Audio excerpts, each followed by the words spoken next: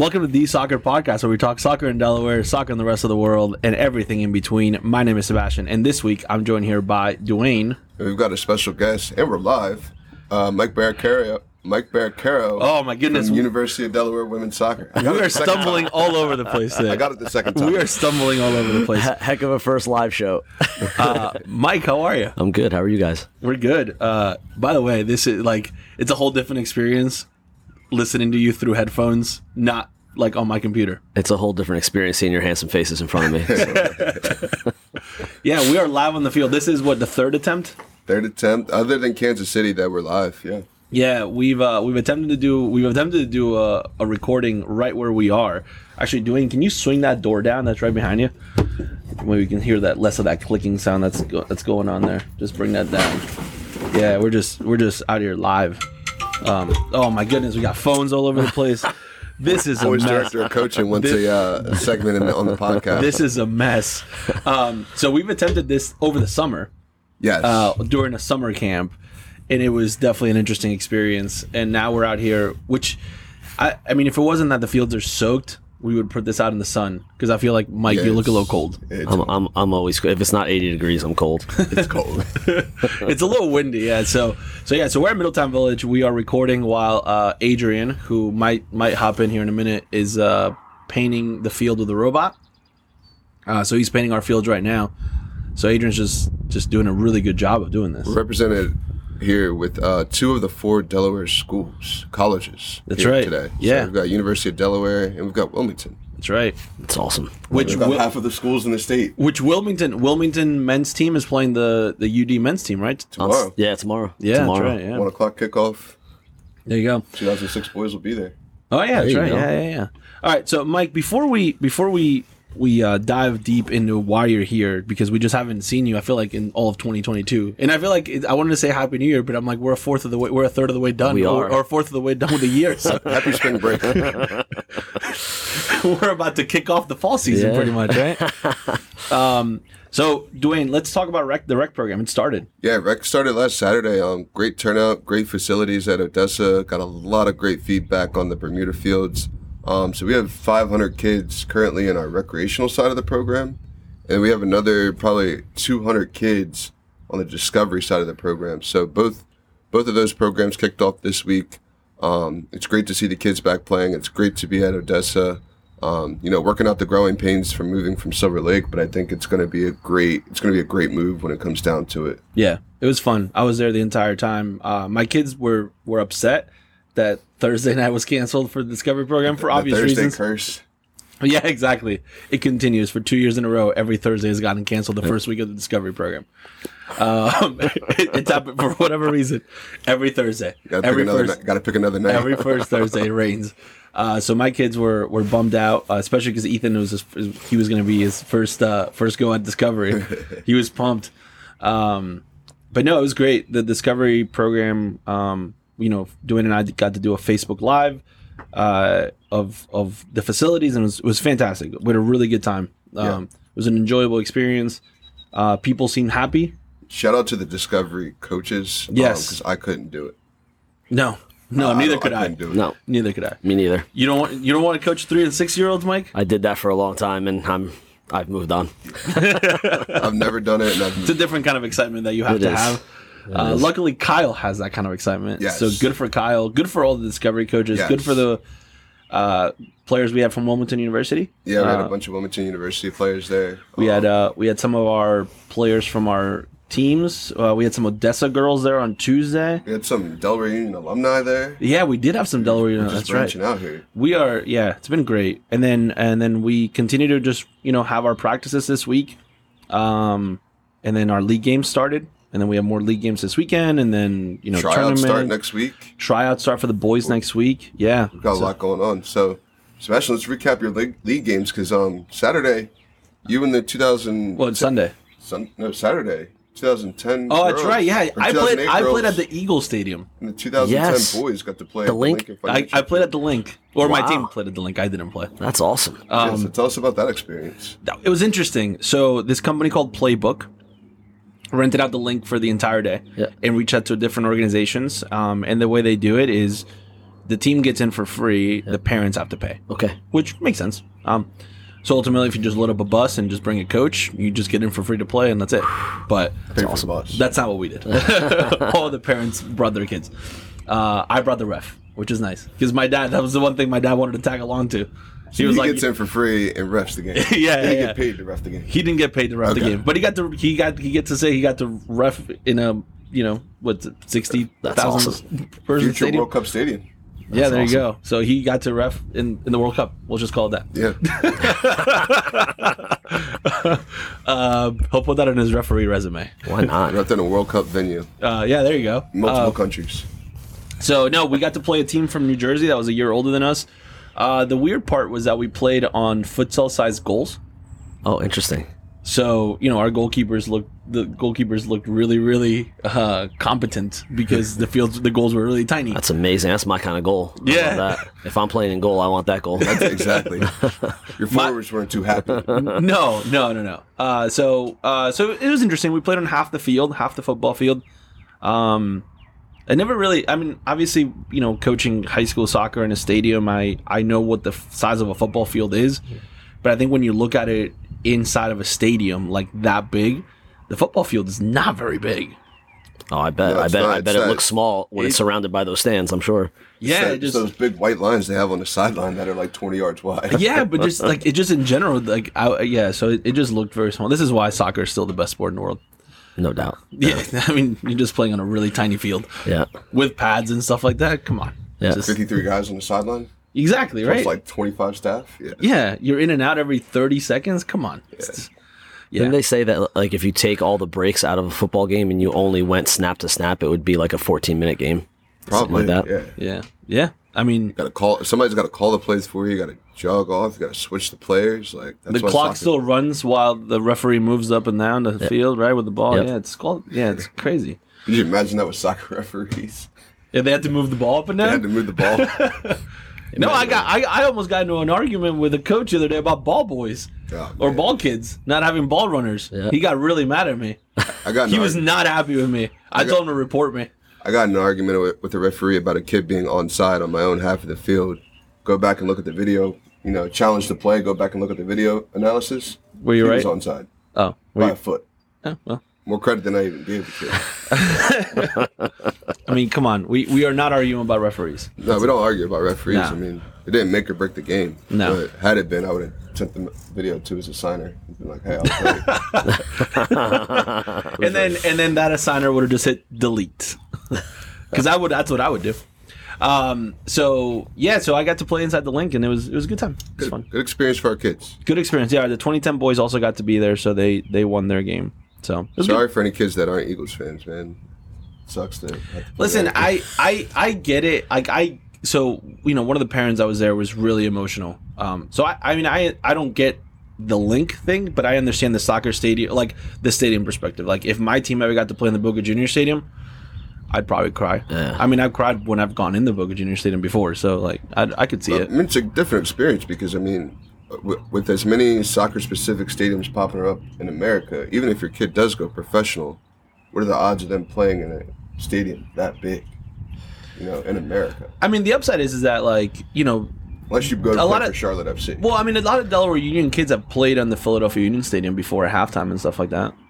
So does that count? I haven't had that experience, so no, it doesn't count. No, it doesn't. None of my teams have had that experience, so it doesn't count. Thanks for the invite. Fair enough. We'll be on the team bench tomorrow at 3:30 for the picture, so Yeah. All right. I guess that counts. Fair enough.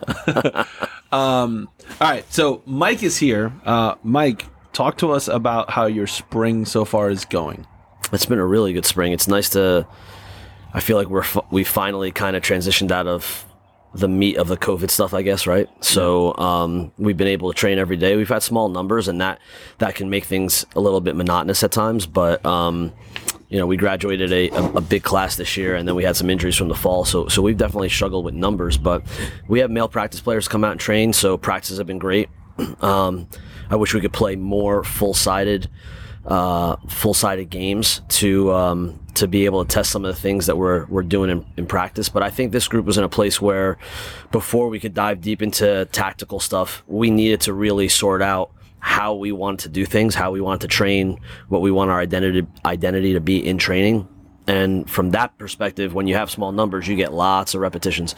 So I think we've addressed that concern, and that was my main concern, honestly, moving away from a fall where we had a really young team. I really wanted to make sure that we addressed how we were doing things in training and not necessarily what we were doing. We just got to get used to doing whatever it is really, really well. And I do think that we've addressed that this spring. The team looks really good right now. I would say this is the best training that I've ever seen the group have. I think we're training at a higher level with more intensity, more consistently than we ever have over my time at Delaware. So I'm really proud of that. I am excited for the foundation that it's setting for the future. And I think once we get into preseason, the way that we train will be a habit, so then we can do as much of a deep dive as we can do into our tactical stuff at the beginning of preseason and kind of hit the ground running, hopefully. So that's awesome. I know Dwayne was really excited about the fact that you had men's players out there because he said he's trying to go back to school. Yeah, come on, man. I was talking to Nick about it, right? So I am a student at Wilmington, and he was asking me how many years did I play. I said 4. Oh, you got a year? I might have a year left. Do you though? Doesn't it lapse within like an 8-year period or something like that, or no? You can't just pick up whenever you want. You have well, Division I, you have 5 years to play for. Okay, that's the way that it works. All right. I think Division II, Division III is a little bit lapse. Hey, it might be if it's NAIA, it might be the Wild West. At 33, you're back in. I finished in 2016, so I mean it's only been 6 years. I got 2 years to get back into shape. It's 8 years. Listen, I've seen I'm watching Adrian, and you need 2 years to get back into that kind of shape. Oh, absolutely. I'm not going out there and saying I'm playing 90 minutes or even 20 minutes. I need to get back into shape first. But absolutely. The other day you texted me and you told me you were cramping up just because the weather changed into rain. Yeah, I'm getting old. You're starting to feel the rain come into your bones. Yeah. Adrian walks faster than I run.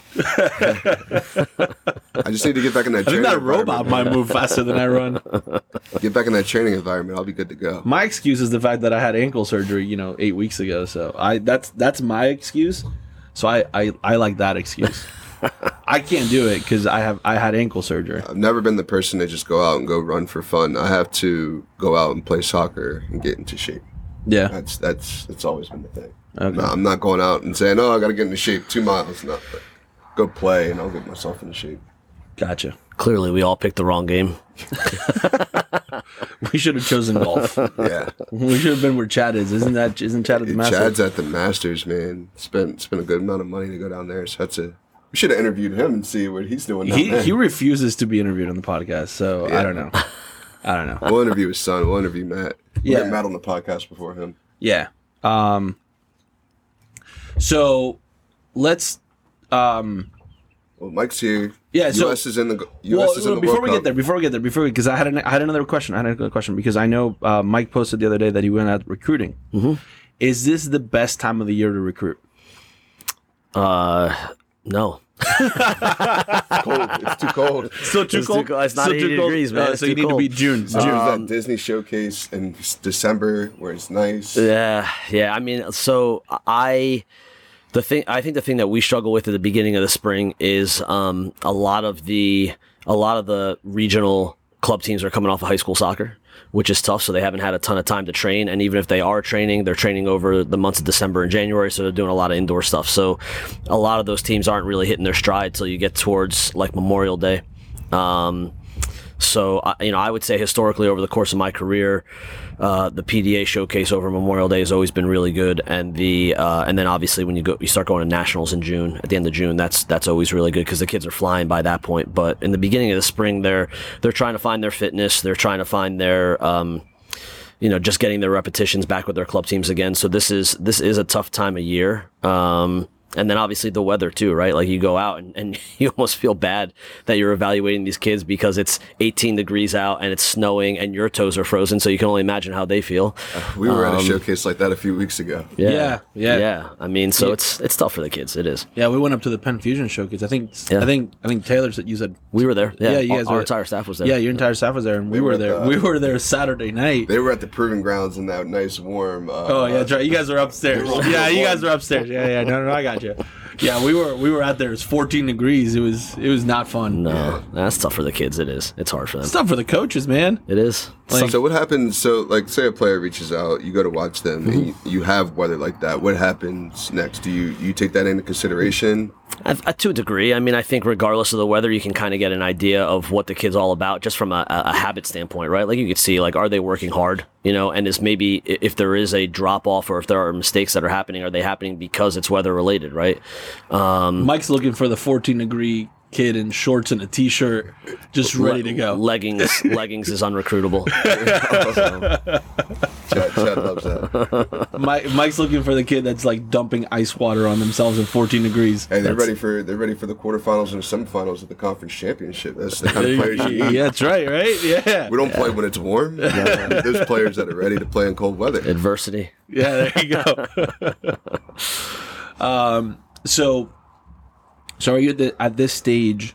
Are you still actively recruiting, like basically just a large group of players, or are you in the stage like this time of the year? Are you in the stage where you're specifically going to watch specific players or specific positions or things like that? That's a great question. I mean, we're recruiting 2 classes simultaneously right now because of the COVID break that we had. We kind of now have gotten into this rhythm of right now we're recruiting 23s and 24s. So looking at the 24s, we're just trying to build a database of 24s really, and we'll start to probably pare that down over the next couple months. But then we're already like obviously very pared down for the 23s. It's going to be a small class for us, so we've identified a small group of players, and we're pretty deep in that process right now for the 23s. So so I guess it just depends on their graduation year. Yeah.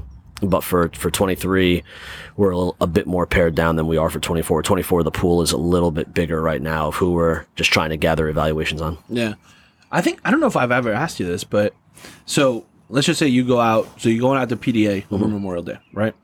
And you're watching a game, and you're there to watch one player that came out and watched, and that reached out to you, you're sitting there, and then like 4 other players on that team just in general, or on the other team are like, oh my God, like, oh yeah. Yeah. Mm-hmm. So is there a chance that those players get reached out to by you, or do you just say, well, they didn't reach out to me, so just kind of focus on that? So I would say the majority of the players that we recruit are actually kids that we identify, not kids that identify us. Okay. So most of the time we are going out watching teams, and then we'll identify kids and we'll reach out to their coaches and reach out to them, obviously, if we're allowed to by NCAA rules, because right. we do have an environment of compliance at the University of Delaware. Of course. We play by the rules. Of course, always. That's a shout out to all those basketball schools that just broke the rules. sorry. What is it? University of Memphis. Yeah. No, we did not go to the Penny Hardaway School of Recruiting. So. Mike, is that a Ferrari in the parking lot? What is that for? No. Just kidding. We're gonna take that out of the podcast. Let's go back to your recruiting rules following at the University of Delaware. Yeah. So, yeah, I mean, we'll identify players. We'll reach out to coaches if we're allowed to reach out directly to the players. We'll reach out directly to the players and try to get them to. If there's somebody that we're really really interested in, we'll try to get them to campus immediately. If there's somebody that we need to see more of, we'll just reach out and say, can you get us your schedule, training schedule, things like that.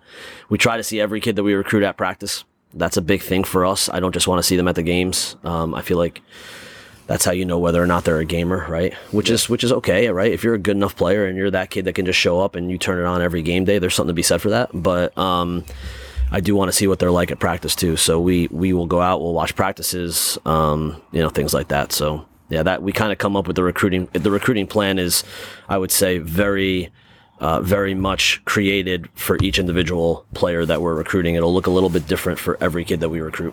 That's really cool though, but that's a good message that just gets. I mean, we talk about this all the time, but I feel like hearing it from a college coach always helps when we tell players, like, you never know who's watching you. Oh yeah, right. You have no idea who's watching you and who's just gonna randomly like walk up to and we've had that happen to us where like somebody walks up to us and goes, hey, who's that? Here's our card. Can you have them reach out or something like that. Yeah. But you never know who's watching. And I think that's an important message to send to players, and I think almost as importantly, parents. Yeah, I mean, I think it's important that the kids that the kids understand that what they're doing is that habits are really important, right? Like I know even with our group, like we had a young group this past fall and we really, really struggled. It's not because we weren't talented. We're super talented. But it's because knowing how to work and knowing how to be consistent with your talent is a whole different ball game, right? And that begins and ends in training and what you're doing when nobody's watching. So, kids, what I have found is that the kids that typically make the smoothest transition to college are the kids that are that their training habits are very, very good, because then what they're doing in the game is a habit. It's instinctual. It's not something that they have to think about. The intensity at which they train automatically becomes the intensity at which they play, and they don't have to worry about trying to turn it on game day. Yeah. There's a young lady who we're really excited about in 2024.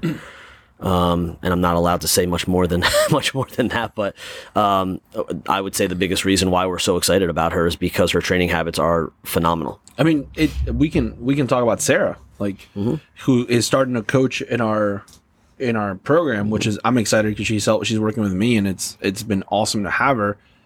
But when I introduced her to the teams, I said, "This is Sarah.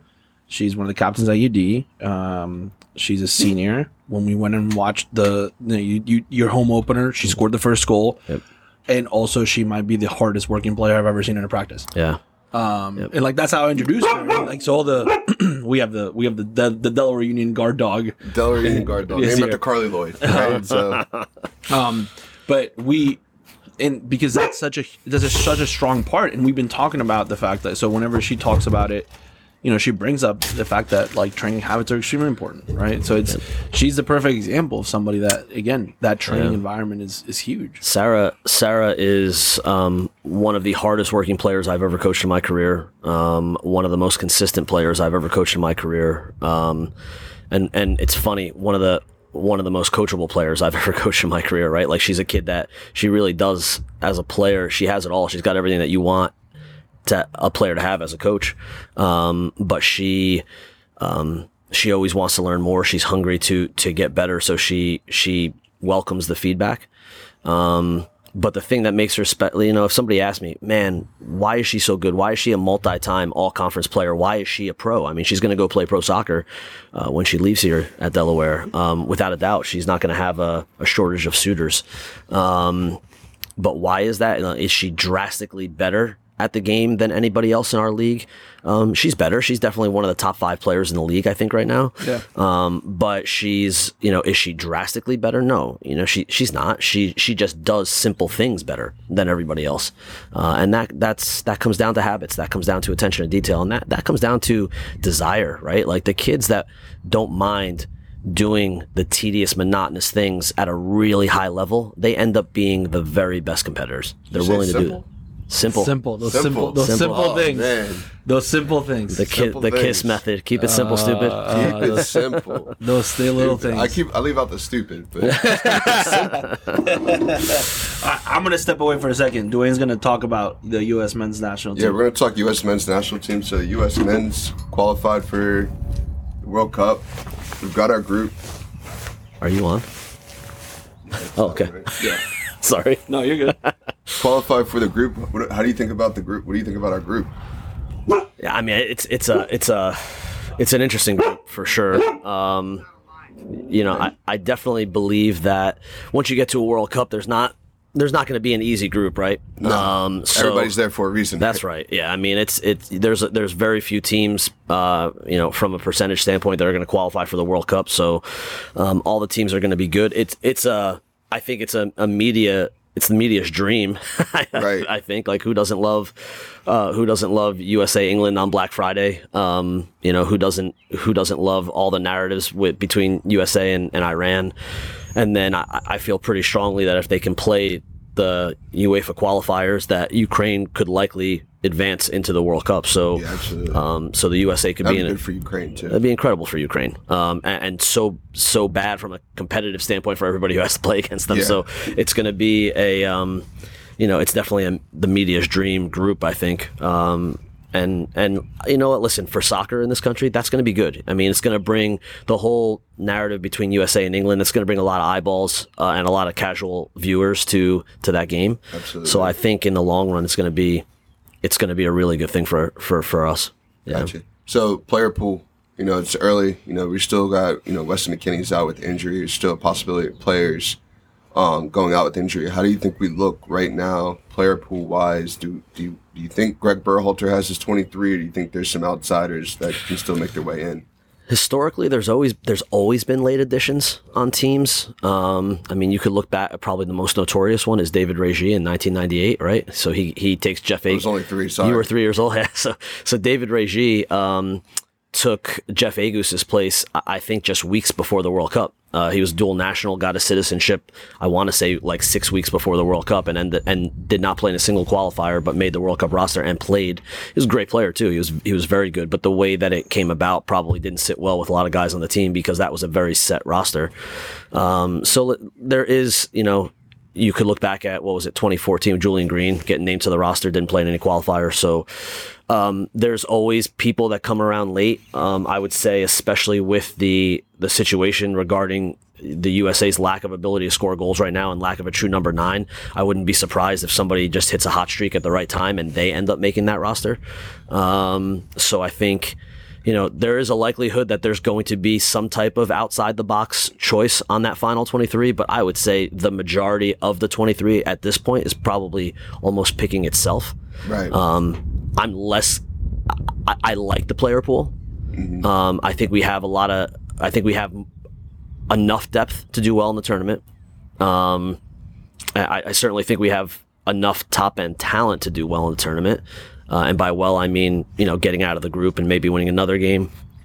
I think the biggest question is how do we address our lack of goal scoring? Because even through qualifying, we just didn't do a good enough job creating goals. And then when we weren't creating goals, we didn't do a good enough job manufacturing goals. Absolutely. And I think you have to be willing to do one or the other. Like if it's a situation where you just don't have the creativity to create the goals, then you need to be willing to manufacture goals. So a bigger question for me regarding Greg Berhalter and how he handles these next 7 months is not necessarily who's going to be in that pool, but is he going to be willing to change what they're doing to try to figure out a way to score more goals? Because you can't score the amount of goals they scored in qualifying and think that you're going to advance out of a group in the World Cup. Absolutely. Yeah. Because the less chances you're going to get less chances in the World Cup, and you're going to have to score goals. You're going to have to score goals to get out of the group. You're going to have to get 3 points. Looking at the group, you're definitely going to have to get 3 points, a draw, maybe get through it with a loss. You maybe go 1-1-1 and get out. Mm-hmm. Probably going to need 2 wins to be safe. But I think I agree with what you said. We're going to need a number 9, probably that comes from MLS that's hot at the end of the season. Mm-hmm. It's the end of the MLS season. Someone that's played the whole season that's hot and comes in there and fills that gap. I don't know if it's Jesus Ferreira. Brandon Vasquez is scoring goals right now. We're early in the MLS season, but he's scoring goals. I do think somebody is going to get hot. We saw it with, we saw it in 2014 also with Wondolowski, right? If he wasn't scoring those goals in Major League Soccer, there's no way that dude makes that roster. So, you need somebody to get hot. And I think the other question that everybody's probably asking at this point is, if you're having this much trouble identifying who your number 9 is going to be, do you, one, just invest in a single player to try to get them the reps? And you can look back at early national teams, like when Eric Winalda was with the national team. Hey. He was always their starter as a forward. That doesn't mean he was always playing well. And at that point, maybe it was because there wasn't the depth of talent that is currently available. But do you just simply, as a coach, say, we're going to invest in a player because we believe that they have the highest ceiling, and hopefully they can get the goals and get hot at the right time?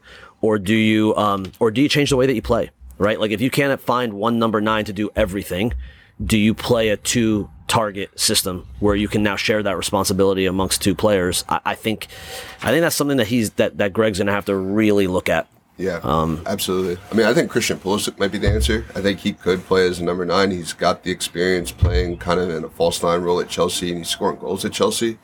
I think he could fill that role for what we need, because I think we have playmakers around him. I think when Brendan Aaronson's healthy, he can play around him. Gio Reyna, when he's healthy, he can play around him. Tim Weah has done a great job over the past couple qualifiers. When Weston McKinney gets back, he covers a lot of ground in the midfield. So I think there's talent we can put around Pulisic and make him the guy.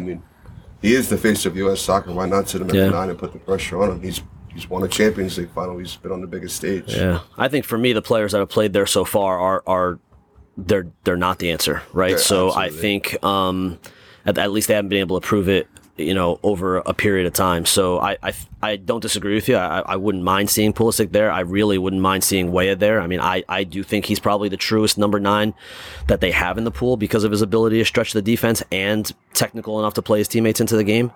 Especially with the way that Berhalter wants to play with like inverted wingers, right? So if you want Pulisic coming inside and you want Reyna being able to occupy the half spaces, then you need a target that's going to stretch the defense. And I'm not certain that those two wingers can live on the same team in the same game as Jesus Ferreira, and now you have all 3 forwards coming to get the ball and nobody trying to stretch the back line. Absolutely. So I would love to see Weah play as a number 9. But to be honest, I will die on this hill. I think the best formation for the U.S. going forward would be a 3-5-2. I think you play Pulisic as one of the 9s next to somebody like Weah. I think you play Gio Reyna as the 10 underneath them. Mm-hmm. I think then McKennie and Adams can play. McKennie can be more of an 8. Adams can be your 6. Now you move a really good Yunus Musa to the bench, which you need to have players like that coming off your bench in the World Cup so you can rotate players. Exactly, right?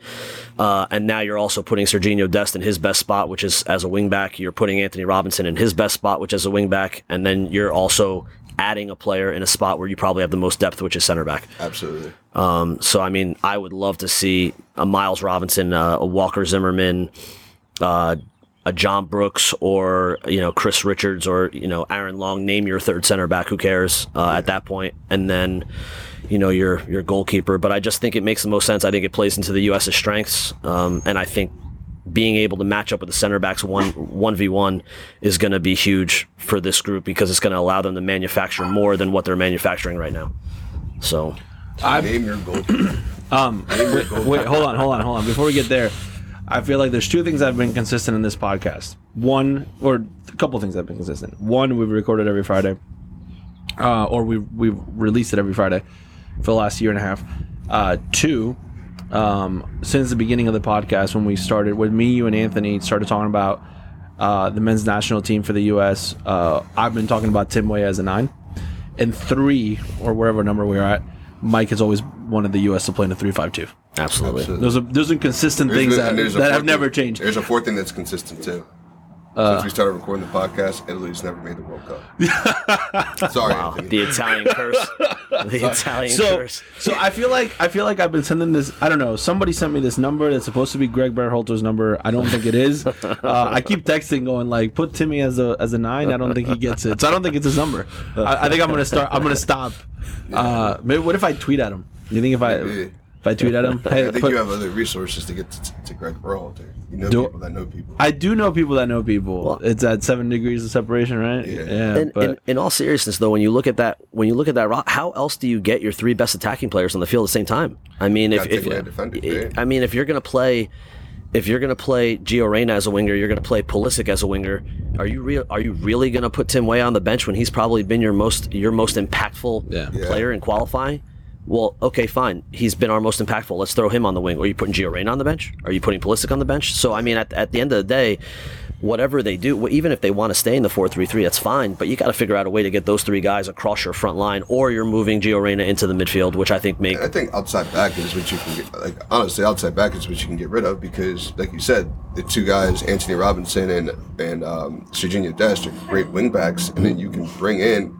If you're down 1-0, you could bring in more of an attacking wingback and have guys to compensate for it. You do. And I think the wingback ideology also plays into the hands of the guys that would come off the bench for the U.S. So if it's DeAndre Yedlin, if it's Reggie Cannon, if it's Shaq Moore, those are all guys who are probably more impactful on the attacking side of the ball than they are defensively. So you're just playing into your depth a little bit more, I think. Like center back is deep for the U.S., so play into that depth and add a third one. The outside backs that are weaker defensively than they are offensively is part of your depth. So create a situation where you're pulling the best out of everybody. I think that's huge. And now listen to Jesus Ferreira, Ricardo Pepi. There's a place for these guys for sure. They're ultra talented, but their place should be coming off the bench until they can prove that they can consistently score goals. Well, and I think the thing, and this is so. I mean, if you look at the World Cup, there's a couple of things that and I think Dwayne and I were talking about this. Like if you look at the average age of the World Cup teams, like in history, that's like 26 or 28 or something like that. Like the average age of a team. And the U.S. is, in theory, young, right? Or in reality, we're 18 months on average younger than every other team in the World Cup. Yeah, and that's gonna play a part of it. But the other part, I think, is gonna be where you're gonna end up with, like, I don't think the U.S. is going to have the guy that's gonna compete for the Golden Boot. No. But you're gonna have to rely on 4 or 5 guys to have 1 or 2 goals each. Yeah, right. Like, for sure. You're gonna have to rely on that because that might be what you need. Yeah. Right. You're not gonna have Lewandowski, or you're not gonna have Ronaldo. You're not gonna have Messi or Lautaro Martinez. Like you're not gonna have the guys that are just gonna score 4 or 5. You're not gonna have Benzema. No. You're not having the guy that just you're trying to feed the ball to. Yeah. Right. No, they don't have the one. Definitely not. You're gonna have to rely on your center backs to score a couple of goals. Yep. Set pieces are going to be critical. Yeah, set pieces are going to be critical. Yeah, you're going to just have to rely on those little things like that. So what do you think of I don't know if you and Dwayne talked about it. What do you think about the group stage? We talked about the group. I mean, I think I was telling Dwayne, I think it's a really interesting group. It's probably the media's ideal group, right? Having England on Black Friday right after Thanksgiving. Yeah. Potentially, if they're able to play the game, Ukraine I think will probably advance if they're able to play. So Ukraine is going to be part of that group, and that could potentially be the US's first game. Which is a nightmare matchup for them in the first game of the World Cup. And then obviously we all know the history with Iran and the way that they beat us in '98, and obviously the geopolitical history. Yeah. There's going to be so many angles that media can hit this from, which ultimately I think is a great thing for soccer in the US. Yeah. But I also think it was really important that we qualified for this World Cup. That was huge, obviously, after not qualifying in 2018. Yeah. But now that you qualify, it is huge for these players to advance out of this group. Yeah, I think gaining the experience as young players, especially knowing that in 26 we're going to host the World Cup, jointly host the World Cup. I think making sure that players like Pulisic, Gio Reyna, Tim Weah gain experience advancing out of a group stage is going to be critical to them, maybe in their prime of their careers, making an even more of a longer push, harder push in 26. I mean, we want to put a good product out in the field. I do think it's critical that we advance out of this group, that we find a way, and it doesn't.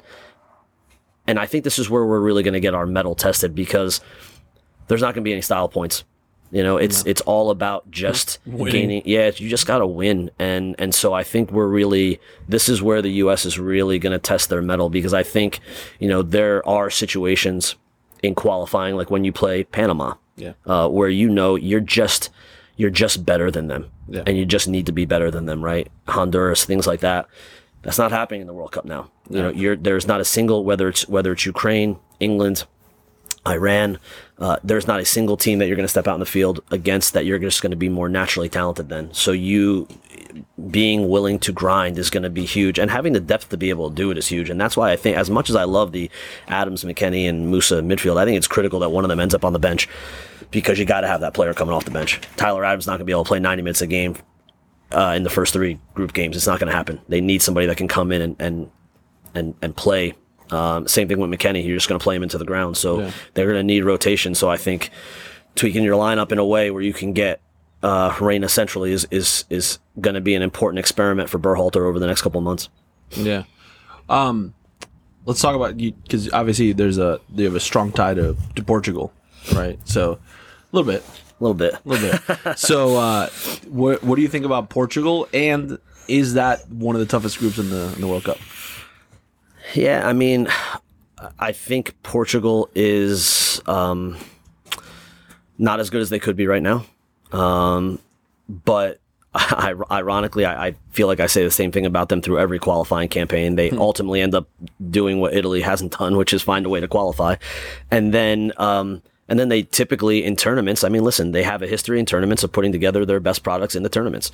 So they're clearly not somebody that you can ever count out. I think, a big piece for them is going to be figuring out what does their identity look like when Cristiano Ronaldo is on the field versus when he is off the field, because over the past few years now, they've had to play in 2 different ways when he's been in a game versus when he's not been in a game. And you can make the argument that they've been better and more fluid when he hasn't been in the game.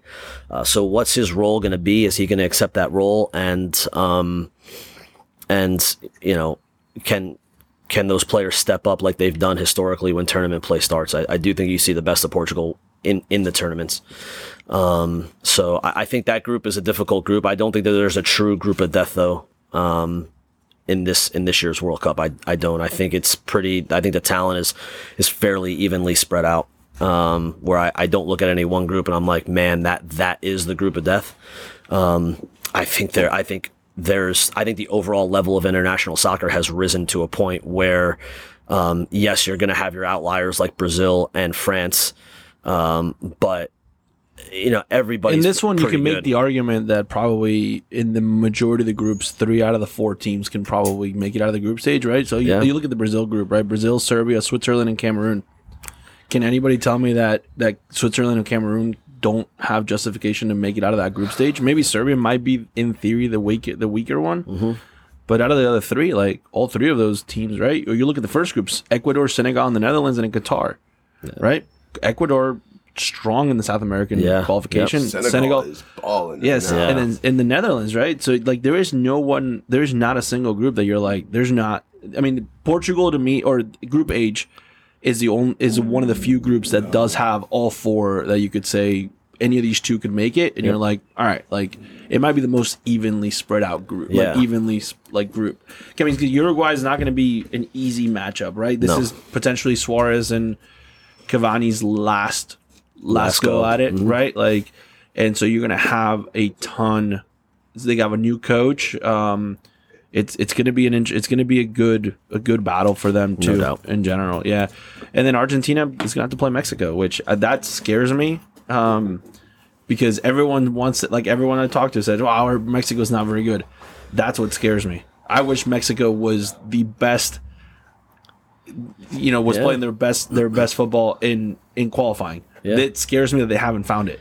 Yeah, I think something with the interesting thing with Mexico for me is that they, you're right, they haven't hit their stride yet, and we all know that Tata Martino is a good coach. And the one thing that I do give their federation credit for right now is that they're giving him an opportunity to. It seems like they're going to give him an opportunity to see it through, which I give them a lot of credit for because he is a good coach. Yes. So if they sort out some stuff, they're going to be really good. What I think that they could benefit from, honestly, is doing a little bit more of what the U.S. did during qualification. Tata was using a pretty set pool of players throughout all of qualification, and I do think there's some younger players that he probably could have benefited from bringing in and maybe trying to give them a little bit of a bigger role. Like I was shocked that Diego Lainez did not play more for them in qualifying. Well, that's that player that was cooking us. Yeah. Oh my God, he's good 1v1. He is, and he's young and he's energetic, right? Which I think is something that they're missing right now. But then also, it's no secret that there's a massive bias against Major League Soccer. And at what point, when you're having trouble scoring goals, do you just swallow your pride and call in Carlos Vela or Chicharito? I mean, right? Chicharito's scoring goals for fun right now. Yeah. And I'm not saying he should be a starter in that team, but he might. But that's what scares me: is the fact that this guy's going to come off the bench. And 70th minute, you got 20 minutes to score. Yeah, and all of a sudden this guy's coming off the bench hungry because he's like the thing, like I mean, it's like you're locking him up and you're putting him on the bench for 70 minutes. He's coming out swinging. Chicharito and Vela coming off the bench in a World Cup. I mean, that's a lot of goals and that's a lot of experience. And pride too. Yeah, like, no this doubt. Is like their last go around. No doubt. One more time for the flag.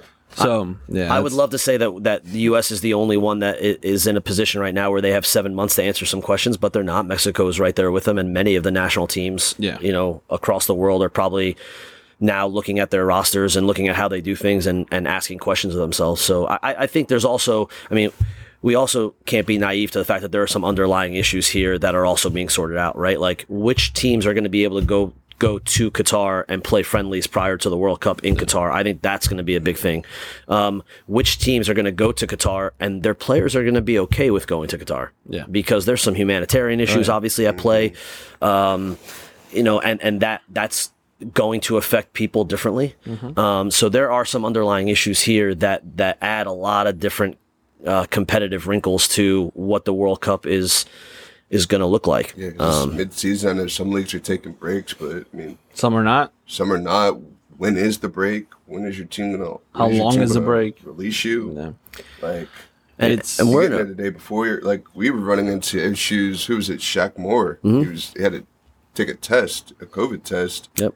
And missed the first qualifier. Reggie Cannon. Reggie Cannon tested positive, and he was. I mean, so listen, between the COVID stuff, between travel restrictions, there's going to be a lot of interesting. You know, how early are teams going to be able to get into Qatar to be able to do a lead up to the World Cup? What I'm hearing is that because it's happening during the winter, what I've heard is that it's going to be the shortest lead up that all these teams have had into a World Cup. Most of the time, you're getting a month camp leading up to a World Cup. You're not getting that now.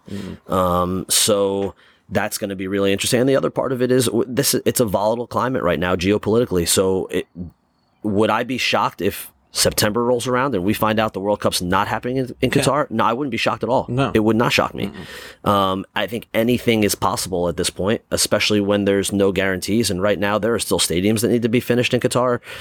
It's not a finished product. No. So if somebody came to me and said, "Oh, U.S. is hosting on short notice," or "England is hosting on short notice," I'd be like, yeah, it makes sense. And we've seen it before. I mean, it's happened on the women's side when SARS broke out and the Women's World Cup was moved to the U.S. last second. I mean, there are a few countries that could probably host it with minimal notice, and we're one of them. You know, NFL football. Yeah, right. Sorry, NFL football. You're going on a 3-week break. But I think it's great. It is an interesting wrinkle though, isn't it? Because FIFA did what they do best, and that's take somebody's money. But now they have the money. Yeah. And nobody would cry if Qatar didn't host a World Cup. No. Nobody would. Because ultimately, again, you said they have the money. Right? So FIFA's already got the money, and they'd probably be cheered if they move the World Cup out of Qatar. If we're all being honest, it's like when the tournament gets canceled on Friday, right? Yeah. Good luck in your refund. Yeah. little mini FIFAs all over US Youth Soccer. Yeah, there you go. All right, so before we wrap up, let's do. We were going to talk about the Champions League, but we're not going to. All we have to know is that Barcelona tied. So hopefully, it's not the Champions League, though. I know that's the Europa League, but I mean, it's like might as well just be the Champions League. It is the Champions League for the Europa League countries. All right, so let's talk about player of the match. I'm going to give my player of the match to Adrian, because he's painting fields with a robot, and he's figuring it all out. So my player of the match goes out to Adrian, because he's picked it up really, really fast, and he's made my life a lot easier. Dwayne? My player of the match is going to go to one of my players, actually, Max Maloney. Got surgery a few weeks ago. Texted his mom Friday, Saturday, saying, "Hey, it'd be great to have him on the bench." She replies back, "He just got cleared to play." Comes in, scores a hat trick. No training. Comes in off the bench, scores a hat trick. I mean, that's boss. Great kid. Did he just walk off the field after he scores his third one? Just walks off the field. I've had to hear it all week. that's the consequence of me coaching a team. I'm cocky now. The kids are cocky. He's called himself the GOAT now. I said it was just one game. Chest puffed out and everything. You should just retire. Yeah, there you go. then he could be the GOAT. There you go. And then just come back in a year. Come back in a year and see if you can do it again. Mike, you got a player of the match?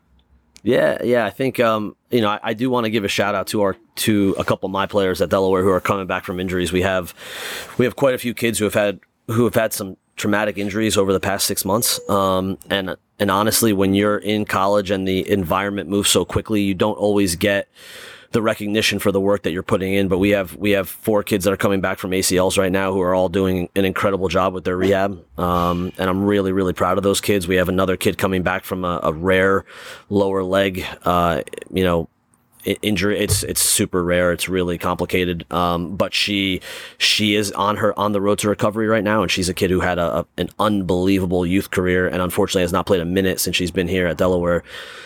But things are looking pretty positive that she's going to be healthy and ready to go for preseason. So, it's awesome. Yeah. So I'm just really, I'm obviously, I feel like, we do a good job of really valuing all of our players at Delaware and with who they are as people, not just what they're doing on the field. But I'm also not naive to the fact that when you're not actually involved in training every day, you're not hopping in the possession, you're not hopping in the games, that it's very easy to feel like you're being left behind maybe. And I want those players to know how special they are and how proud of them we are. Awesome. That's awesome. All right. I had an on this day in soccer history, but I changed it because this morning I went on social media and realized what today was. It's April 8th. And April 8th might just be a regular day for all of us, but April 8th in the Griezmann family is not just a regular day. Oh, because Antoine Griezmann has 3 kids. Oh, wow. All 3 kids were born on the same day. 2016, 2019, and 2021. All on the same day. So it's a party at the Griezmann family. Yeah. So Antoine Griezmann and his wife love the month of December, clearly. Yeah, I guess so. Merry Christmas. However you say Merry Christmas in French. It's a big one big birthday party, right? Yes. One big one and you're done. Yeah. Once a year. So shout out to it's a hell of a Christmas present. Yeah. So shout out to the Griezmann family. Because I don't know, he might be the only person I've ever known to be able to do that with 3 kids. I've seen it done with 2 kids. 3. But three probably takes some skill. Yeah, that's a hat trick right there. That is a hat trick. So on this day in soccer history, all 3 of Griezmann's kids were born on the same day. I thought you were going to say it was the day that he cut off his ponytail. I was going to say fantastic. He might have had to cut off something else after that. All right, fair play of the week. My fair play of the week goes out to Dwayne and all of the volunteers, including our new best friend Chuck, and all the Odessa people that have helped out to put rec in the at Odessa. It's been a good start. People knew where they were supposed to go. Teams had coaches, which that's a big part of Dwayne's job. So that's my fair play of the week. A fair play of the week. It's also going to go out to that staff as well as Greg Luna and Andrew Dennis for putting on the referee clinic last week. That's right. So we got I think 12 to 15 new refs certified, which is helping combat the referee shortage we have in Delaware. So shout out to them, and then also a fair play of the week for Carly because she's whining over here, but we're getting ready to go to the dog park. So nice. She's excited. That's awesome. That's awesome. Mike, you got a fair play? Yeah, so, I've lived all over the country and have been really lucky to have been part of many soccer communities. And what I've learned over the time that I've been here is how, although we are, the first state, the smallest state, a very small state. Well, not the smallest, right? I guess Rhode Island's the smallest. Yeah, we got Rhode Island. There you go. Take that, Rhode Island. Take that. Rhode Island's our Mississippi. Although we are a small state, I feel like this is one of the most proud soccer communities that I've been fortunate to be a part of, and the relationships between my university and the youth programs, seeing how hard all the clubs work for their kids, it's something that I'm really appreciative of. But I want to, in particular, point out what you guys are doing for the soccer community in Delaware. I think you're giving this community a voice, and for a state that everybody kind of probably looks at as a drive-through state, right? You hop on 95, you drive through Delaware, you blink and you're out. Tax-free state, stop right? at the mall. Yeah, everybody stops at Christiana to do their shopping. But this is a proud soccer community, and you guys are giving a voice to a really proud soccer community. So I'm appreciative for that. I'm appreciative of the work that you guys do, because I think things like this are really, really important. It's one thing to be a fan, but it's another thing to want to grow your community and give a voice to your community. And I think that's awesome. So my fair play award goes to you guys. Thank you. We really appreciate it, man. Every time you're on the podcast, you almost make me want to cry. It's not fair. We'll do the sound effect. No, that's not it. Wait, which one is it? Nope, that's not it either. Oh my goodness. There we go. This is the clapping one. There's a clapping one. That's the clapping one. The other one, yeah, you can't hear it. I'm the only one that can hear it. But listen to the podcast. Yeah, you gotta listen to the podcast to hear the sound effects that Dwayne genuinely loves. It was a great time in Kansas City with that. Yeah, you just kept pressing the buttons. Well, Mike, thanks for coming out. Mike, thanks for coming out. It was great to do it in person. I think that awesome. This is great.